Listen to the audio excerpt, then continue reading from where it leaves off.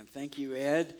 This morning we are going to be diverting just a little bit from our Romans message series. We've been walking through the book of Romans for some time now, and we are taking a break from that. Did you receive an info guide that has sermon notes on it? Raise your hand if you did. If you didn't, raise your hand because we'll get one to you.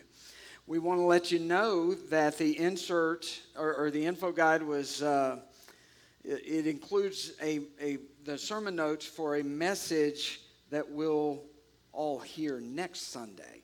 So we're pausing from that, and we're going to do something different this morning. And so we encourage you, if you're going to take notes, and if you don't take notes, your arrogance offends me. So I'm kidding. Well, not really. But anyway, if you are going to take notes, we encourage you to just use the back page of the info guide because it has blank lines and you can create your own, outline. So it's going to be awesome. Today we're going to be looking at a chapter in the book of Jeremiah in the Old Testament. We're going to be looking at chapter 31 of the Old Testament prophet Jeremiah. And so the title for today's message is Jeremiah 31. That's it. We don't have a catchy, cute, snazzy, clever title. It's just Jeremiah 31. We're going to spend time this morning in the conversation talking about what happens, what we hear prophesied from Jeremiah to the people, to the Jewish people in this chapter.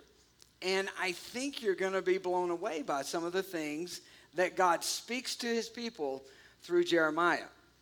Now, for context, this chapter is written, these are words from the Lord that Jeremiah writes down and proclaims to the nation. And it has taken place during a very dark time, a really difficult time in the nation's history. Now, a lot of times when we think about the Old Testament and we think about the Hebrew people, the Jewish nation, talked about all the time in the Old Testament, a lot of times we think about like Moses. When he led this whole nation of millions and millions of people out of captivity in Egypt towards the promised land. We think about Joshua fighting the battle of Jericho and the walls came tumbling down. We think about King David doing great exploits and fighting. And we think sometimes of David's son Solomon, the wisest man who ever lived, and how awesome it was. Some of these stories that I just mentioned were like the glory days of the nation of Israel, of the Jewish people. What we're talking about today is not the glory days, far from it. In fact, if you were to rewind back to when David was king, and then he handed over the throne to his son Solomon, and then at the end of Solomon's life, Solomon's sons really just messed everything up. And the nation divided. And it became two different nations, really. They were all Hebrew people. They were all Jewish people, but they were two different nations called the Northern Kingdom and the Southern Kingdom. Or sometimes they named the Northern Kingdom, they would refer to it as Israel. And the Southern Kingdom would be called Judah. But it was a divided kingdom. It was a nation that at one time was unified, and now it was divided. And there was all kind of attitude, and there was all kind of judgments, and there was all kind of hate that would go back and forth between the two. It was just, the whole nation was in disarray. Sounds familiar, doesn't it? Red, blue, purple, gray. I don't know. But the nation of Israel was in, and to make matters worse, at the time that this chapter was written, both of those nations were had been held in captivity by enemy countries. It was horrible. Most of the people from both nations had been taken from their homeland and carried off into exile in the nations that defeated them. The Northern Kingdom, you ever heard of the 12 tribes of Israel, right? 12 tribes. They were named after the sons of Jacob and a couple of the sons of Joseph. So the 12 tribes of Israel, the 10 tribes made up the northern kingdom, and 2 tribes made up the southern kingdom, and both kingdoms had fallen. And the southern kingdom had been carried off, most of the population had been carried off to Babylon. Northern kingdom had carried off by the Assyrians. It was just horrible, bad news. And in the middle of that context, this chapter is written that we're about to read. Now, if you ever spend time reading through all of the book of Jeremiah, not just chapter 31, if you ever spend time reading Jeremiah, I will pray for you because it's hard. It's depressing. It's sad. It's heavy. But right around this part of the book, in chapter 30 and 31, Jeremiah starts to speak hope into the people. He starts to speak that there is hope, that God still has a plan. And that's what we're going to talk about today. You guys ready? All right. Now we're going to start. Jeremiah 31 begins by God saying, one day I'm going to be the God of all my people. He starts talking about dropping hints of unity between the two kingdoms, about bringing his people together and bringing them back in relationship with each other and with him. And we're going to start in verse 2. All right, verse 2, you're going to see it on the screen. Thus saith the Lord, the people who survived the sword. Now that is referring to all the bad stuff that I just described. Being carried off into captivity. Some people were actually killed. Verse 2 says, the people who survived the sword found grace in the wilderness when Israel sought for rest. Grace in the wilderness. I want to leave a phrase with you on this verse. This phrase, grace in the hard places. Somebody type that into the chat. Grace in the hard places. How many of you can relate to being in a hard place? And you feel like you need grace. You feel like you need God to come through for you. You need to find grace in the hard places. It's one of the most beautiful things God can do on our journey. Is in the midst of a difficult time, he can bring us grace. He can bring us help. We can sense momentum. We can sense hope even when we're in a hard place. Even when we're in a wilderness kind of experience or season of time in our life. If you were to rewind again back into the history of the nation of Israel, there was a great Old Testament hero named Joseph. You guys remember the story of Joseph, the coat of many colors and all that stuff? Joseph went through a whole lot, went through decades of difficulty, of being sold into slavery by his brothers, being imprisoned unjustly, being forgotten by those who promised they would help him. But over the decades, God was working a plan, and God brought Joseph into a great position of power in a rival nation. He became the vice president of all Egypt. And he was the man. And while he was in that he had ascended to that wonderful, important place in Egypt, he got married and he had a couple of sons. And he named one of the sons Ephraim. Say Ephraim. It's very Jewish sounding of you. Ephraim. The name Ephraim means that God has made me fruitful in the land of my affliction. God has done good things for me in a bad place. How many of you want God to do some good things for you in a bad place? Amen? Grace in the hard places. This is the first promise that we find in Jeremiah chapter 31. Even if our situation has not improved, even when our situation has not improved, we will find grace in the hard places. Be encouraged by that.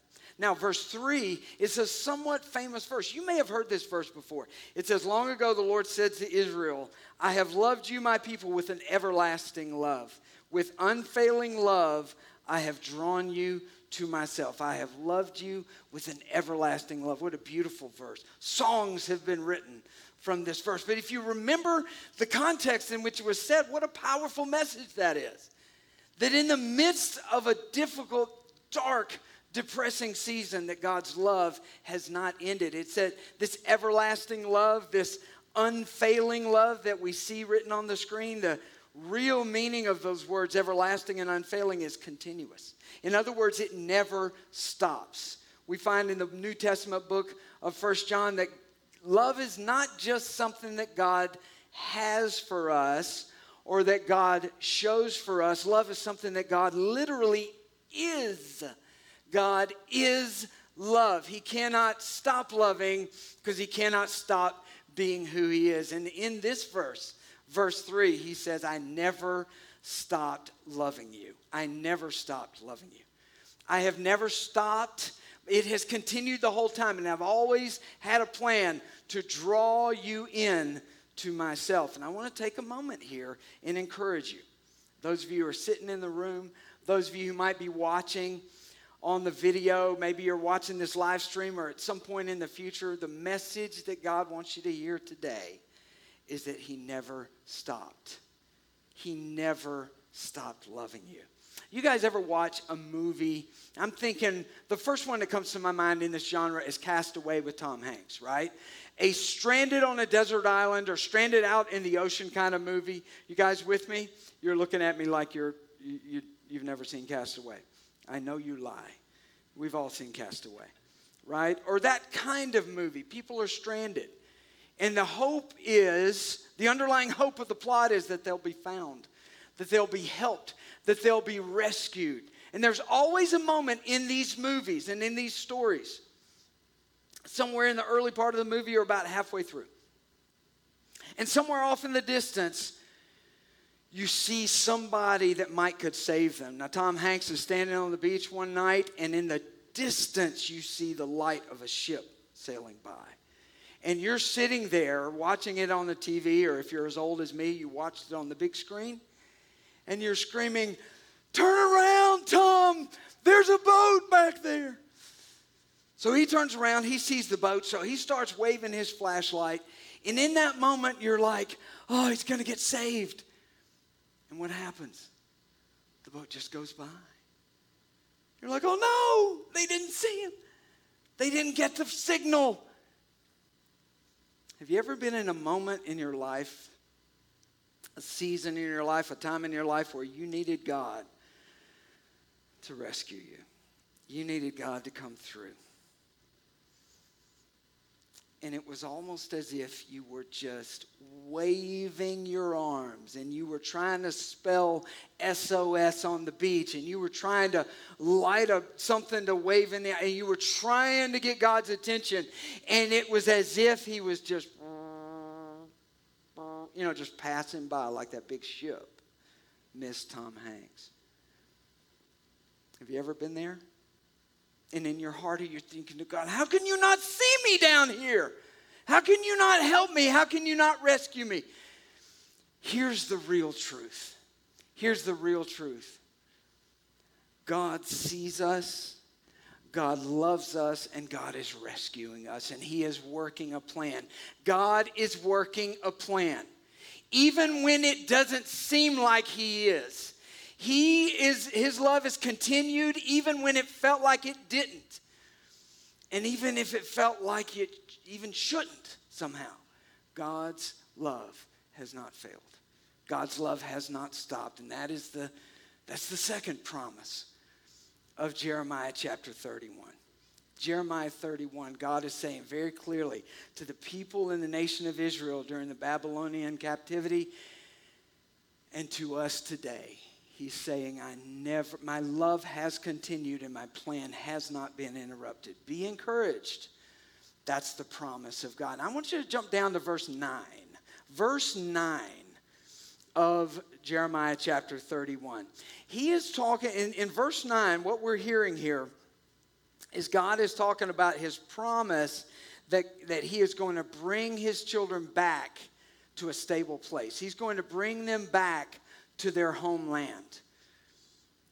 And the promises of Scripture. Now we understand from reading the New Testament that everything that happened to people in the Old Testament Everything happened to them as examples and were written down for us as warnings of how we should live our lives and how the life of faith operates. So these promises are for us too. They spoke specifically into the situation that this divided nation was in all those millennia ago, but these promises are for us as well. And God is speaking them just as clearly today as he was back then. And he's saying to them, I'm going to bring you back to your homeland. He's saying to us, I'm going to bring you back to a stable place. I am going to bring you to a healthy spot. And here's how he describes this stable place that he is going to bring us back to. He calls it, he says, tears of joy will stream down their faces, and I will lead them home with great care. They will walk beside quiet streams and on smooth paths where they will not stumble. For I am Israel's father, and Ephraim is my oldest child. Ooh, there's that name again, Ephraim. Ephraim, which is one of the northern tribes of Israel. So anyway, God is saying, I am going to bring this nation back together. I'm going to bring them back home. And they're going to walk beside by quiet streams. What does that sound like? There's another thing in the Bible that talks about leading beside water. It's the Psalm 23, isn't it? The most famous psalm in the Bible. He leads me beside what? Still waters. I don't know because I don't do this, but I have friends, some of you are sitting in the room today, and you will swear to me that if you're out on a lake and you drop a line into the water, you feel God's presence more than you do sitting here listening to my sermon. Isn't that right, Glenn? Sometimes there's just nothing like being out in nature by a body of water, listening to the sound of it. There's a reason that these verses are in the Bible. It's because God says my relationship and my love for you can be like the soothing sound that you hear when you're sitting on the sands at Panama City Beach. It can be like the peace you feel when you're walking by a stream, while you're walking by that river. God is saying, I'm invited. Listen, that's the whole point. This is an invitation. It's an invitation not to give up. It's an invitation not to give in to depression and fear. And it's an invitation to believe that God is going to bring us back into a stable place in a relationship with him. There's another way he describes it here in this verse. He says, I will lead them, I will make them walk in a straight path in which they will not stumble. In a straight path in which they will not stumble. You got to understand about the nation of Israel and the nation of Judah that this was written to. And you got to understand something about me and yourself. God is promising he's going to bring us into a place where we will not stumble. Guess what all I ever do is? Stumble. I'm a professional, expert, pro-level stumbler. I stumble all the time. I stumble over my thoughts. I stumble over my feelings. I stumble over my actions, my attitudes. I stumble all the time, but God's promise is he's going to bring me into a strong place where there's going to be stability. My feet are not going to slip. I'm not going to stumble. Listen, have you ever heard somebody say to you, or maybe you've heard yourself in your own mind say to you, you'll never change? Have you ever heard those words? Have you ever worried that you wouldn't? How can we change? I'll tell you how we can change, because we serve a God who knows everything we did to get ourselves in the mess that we're in. And he says, I can bring you to a smooth path where your feet will not stumble. I can bring you to a place where you won't do the same dadgum things that you keep doing or always used to do. There is hope. There is hope. If there was hope for this broken, divided nation that wasn't even, most of the people weren't even living in their own homeland. If there was hope for them, there's hope for us. He can bring us to a place where we won't keep stumbling. Believe it. Trust it. I want to move now to verse 11. Verse 11, check this out. Jeremiah 31. For the Lord has ransomed Jacob. That's another way to refer to his people, because Jacob was one of the patriarchs, one of the Mount Rushmore dudes in the history of the Jewish people. The Lord has ransomed Jacob and has redeemed him from hands that are too strong for him. He has literally ransomed, which means to buy back something that's of value, or someone who is of value, by paying a price that will basically purchase that thing or that person back. This is a foreshadowing, like a prophetic foreshadowing of the cross of Jesus Christ, because through the sacrifice of Jesus on the cross, we were bought back from the enemy who owned us because of our sins. You ever wonder why, if we think back to the people that were first hearing these words, the nations, this divided nation, that they were all in exile in these different places? Do you ever wonder why they were in exile? Why things had gone so horribly? Why they were a people without a land? Prisoners in foreign countries? Do you know why? Because they had been total idiots. They had totally blown it. They had this wonderful covenant agreement, a covenant relationship with Almighty God, and they had broken it. And they broke it because they wanted to do their own thing, and they wanted to live their own way. Now, in most of our minds, when we see somebody getting what they deserved, having to make the bed, lie in the bed they made. Isn't that the phrase? You made your bed, you're going to have to lie in it. Paying the price, dealing with the consequences for their foolish decisions. There's something in us that says, well, yeah, that's right. They got what they deserve. And yet, here's this God speaking to those people and speaking to us today. And he's saying, I know what you did. I know where it got you, and guess what? I'm going to buy you back. I'm going to buy you back. I am going to redeem you from hands that are too strong for you.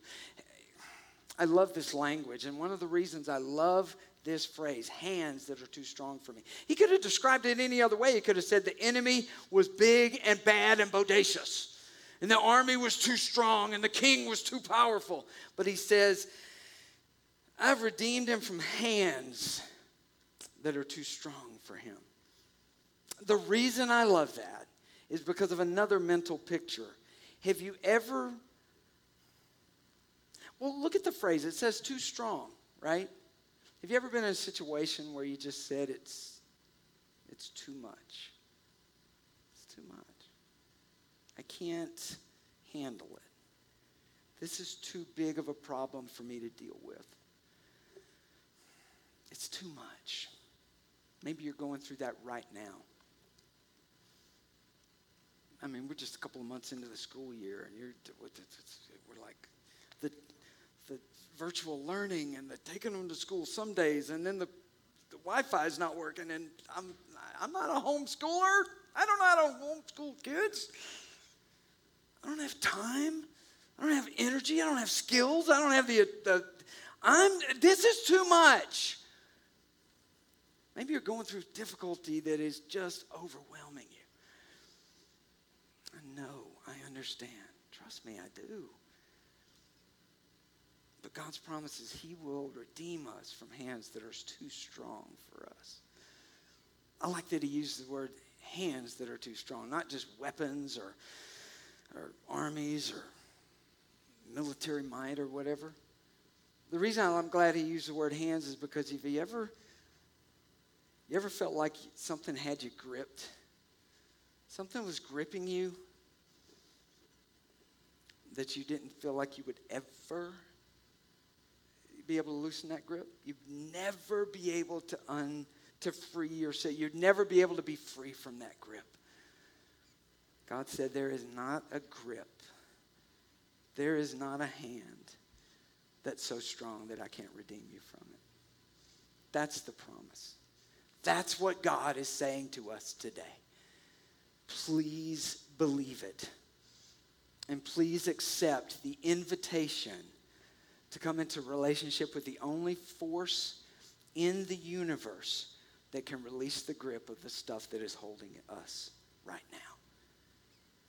God will free us from the grip that's too strong for us. And ultimately, this is a reminder that there's nothing we can do to save ourselves.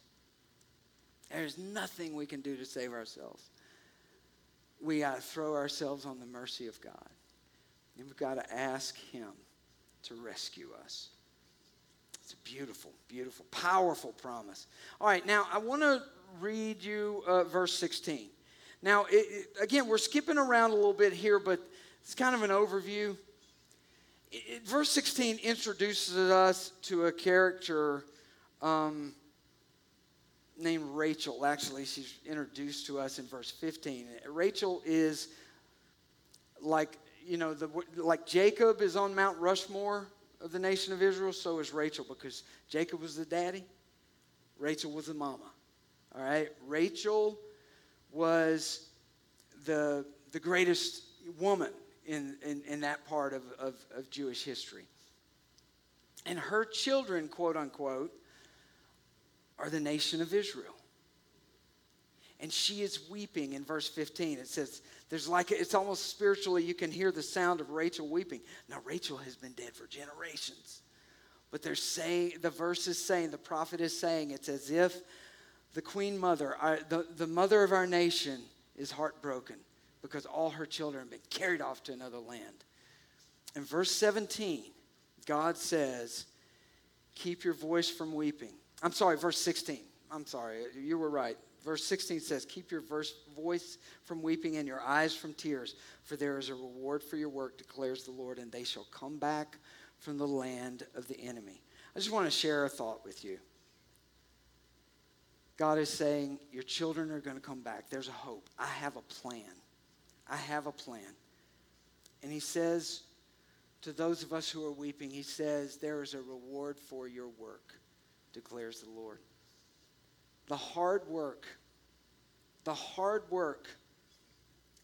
of looking at the reality of our situation, of embracing the truth of our story, of where we are, of how we got there, and of how we have no hope unless a power greater than ourselves will rescue us. That's hard work. And it produces tears. And it produces regret. And it makes us think, is there any way that my life can recover from what we've gone through? Listen, the emotions that come from the trauma that we have all experienced, those are real. And there's this rhythm in Jeremiah chapter 31 where it talks about weeping over how bad things got and then celebrating and rejoicing because one day God's going to save the day. And God is working his plan. It's this rhythm, and it's an important rhythm. And the hard work of embracing all that truth and letting God guide us and ride those waves of how it feels and how we're going to celebrate one day. Riding that out, it's hard work, but there's reward for that work, and it's worth it. So don't shortcut. Don't try to skip to the end. Face the truth. Stare down the reality and say, this is my story. I'm sticking to it. I'm not going to try to gloss over it. This is the way everything went down. And yet, here I am talking about a God of grace in the hard places. Here I am talking about a God who releases the grip of the stuff that I got myself into. God can do it. He will do it. He is doing it. Do the work. Don't shortcut the work because there is reward for it. And verse 17 said there is hope for your future and your children will come back. And I just want to say something to all the parents out there. Hey, parents, can you feel me worrying about your kids? I heard a wise person tell an expectant mother, a lady that was expecting her first child, and this wise person said, prepare, get ready for never being alone in your own mind for the rest of your life. Parents, are you feeling me?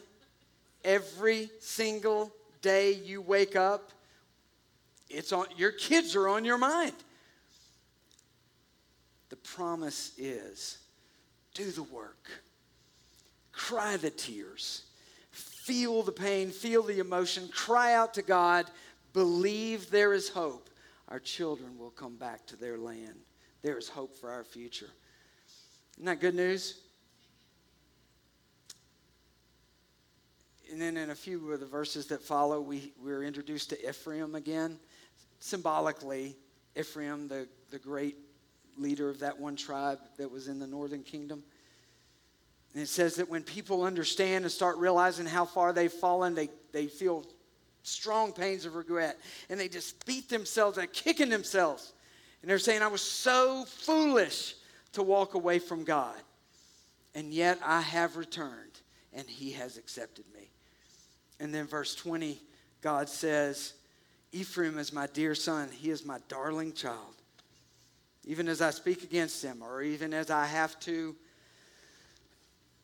let him deal with the consequences of his actions, I remember him still. My heart yearns for him. Every time I think of him, my heart explodes with passion and for this child.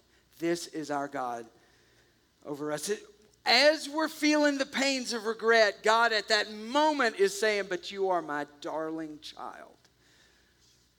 This is our hope. This is the rhythm of pain and celebration, of truth and of grace.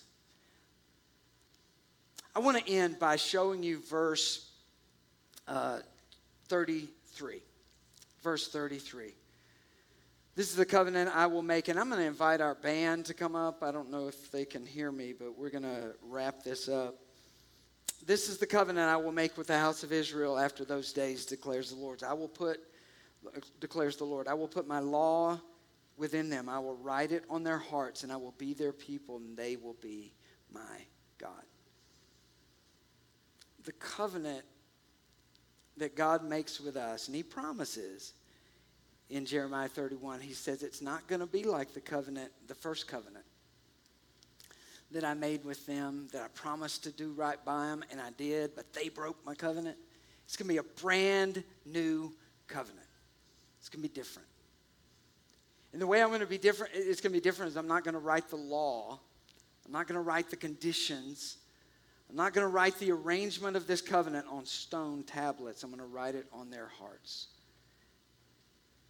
This is the good news. This is how we experience grace in the hard places.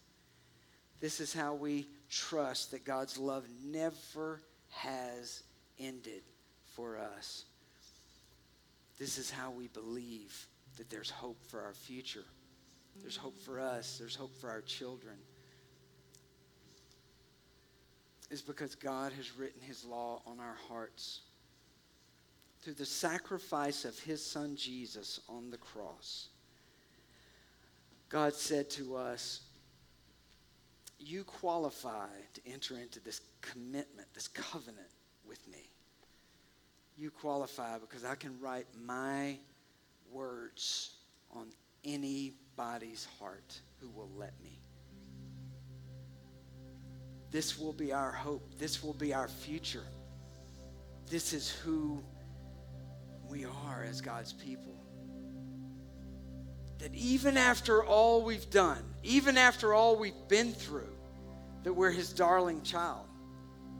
That we are his beloved children. If you are hearing my voice, if you're looking at my face here in this room, you're a darling child of the Heavenly Father. Yeah, but what about what I did? What about that? I get it. Lord, the words of the Lord are, my laws, my commitment to you, I will engrave it on your heart if you will let me. I ask you, I beg you, accept this invitation. Maybe you've never bowed the knee. Maybe you've never entered into a relationship with God through the cross of Jesus Christ. Let's do it today. Let's do it today. Maybe you feel like you've been so distant from God that you feel like a person that used to be with God, but now you've been captive in a foreign, strange land for years and years and years. Maybe that's how you feel, spiritually speaking, and in your heart. Today is your day to come back home. Come back home. Let's pray together, and let's ask God to bring us back home. Let's pray together, and let's invite God to forgive our sins and start our relationship with him for the very first time. Stand with me here in the room. Pray with me if you're watching by video. Father, we ask you, bring us back home. We ask you, renew our hearts, Lord. We ask you, write your words on our hearts. We ask you, Lord, bring us back to a stable place where we won't slip and stumble like we always used to. Please do it, Lord. Please do it. And Father, for those of us who want to open our hearts to you for the first time today, God, I pray that you would meet us right here as we come to the cross. That you would initiate this relationship, that you would forgive our sins, that you would invite us into this covenant. Lord, we ask you to make us your children in Jesus' name. Amen. Guys, we're going to end our worship experience by singing about the beautiful, wonderful, powerful name of Jesus. You guys ready to do that? Wouldn't that be a good way to end today? Amen. Let's do it.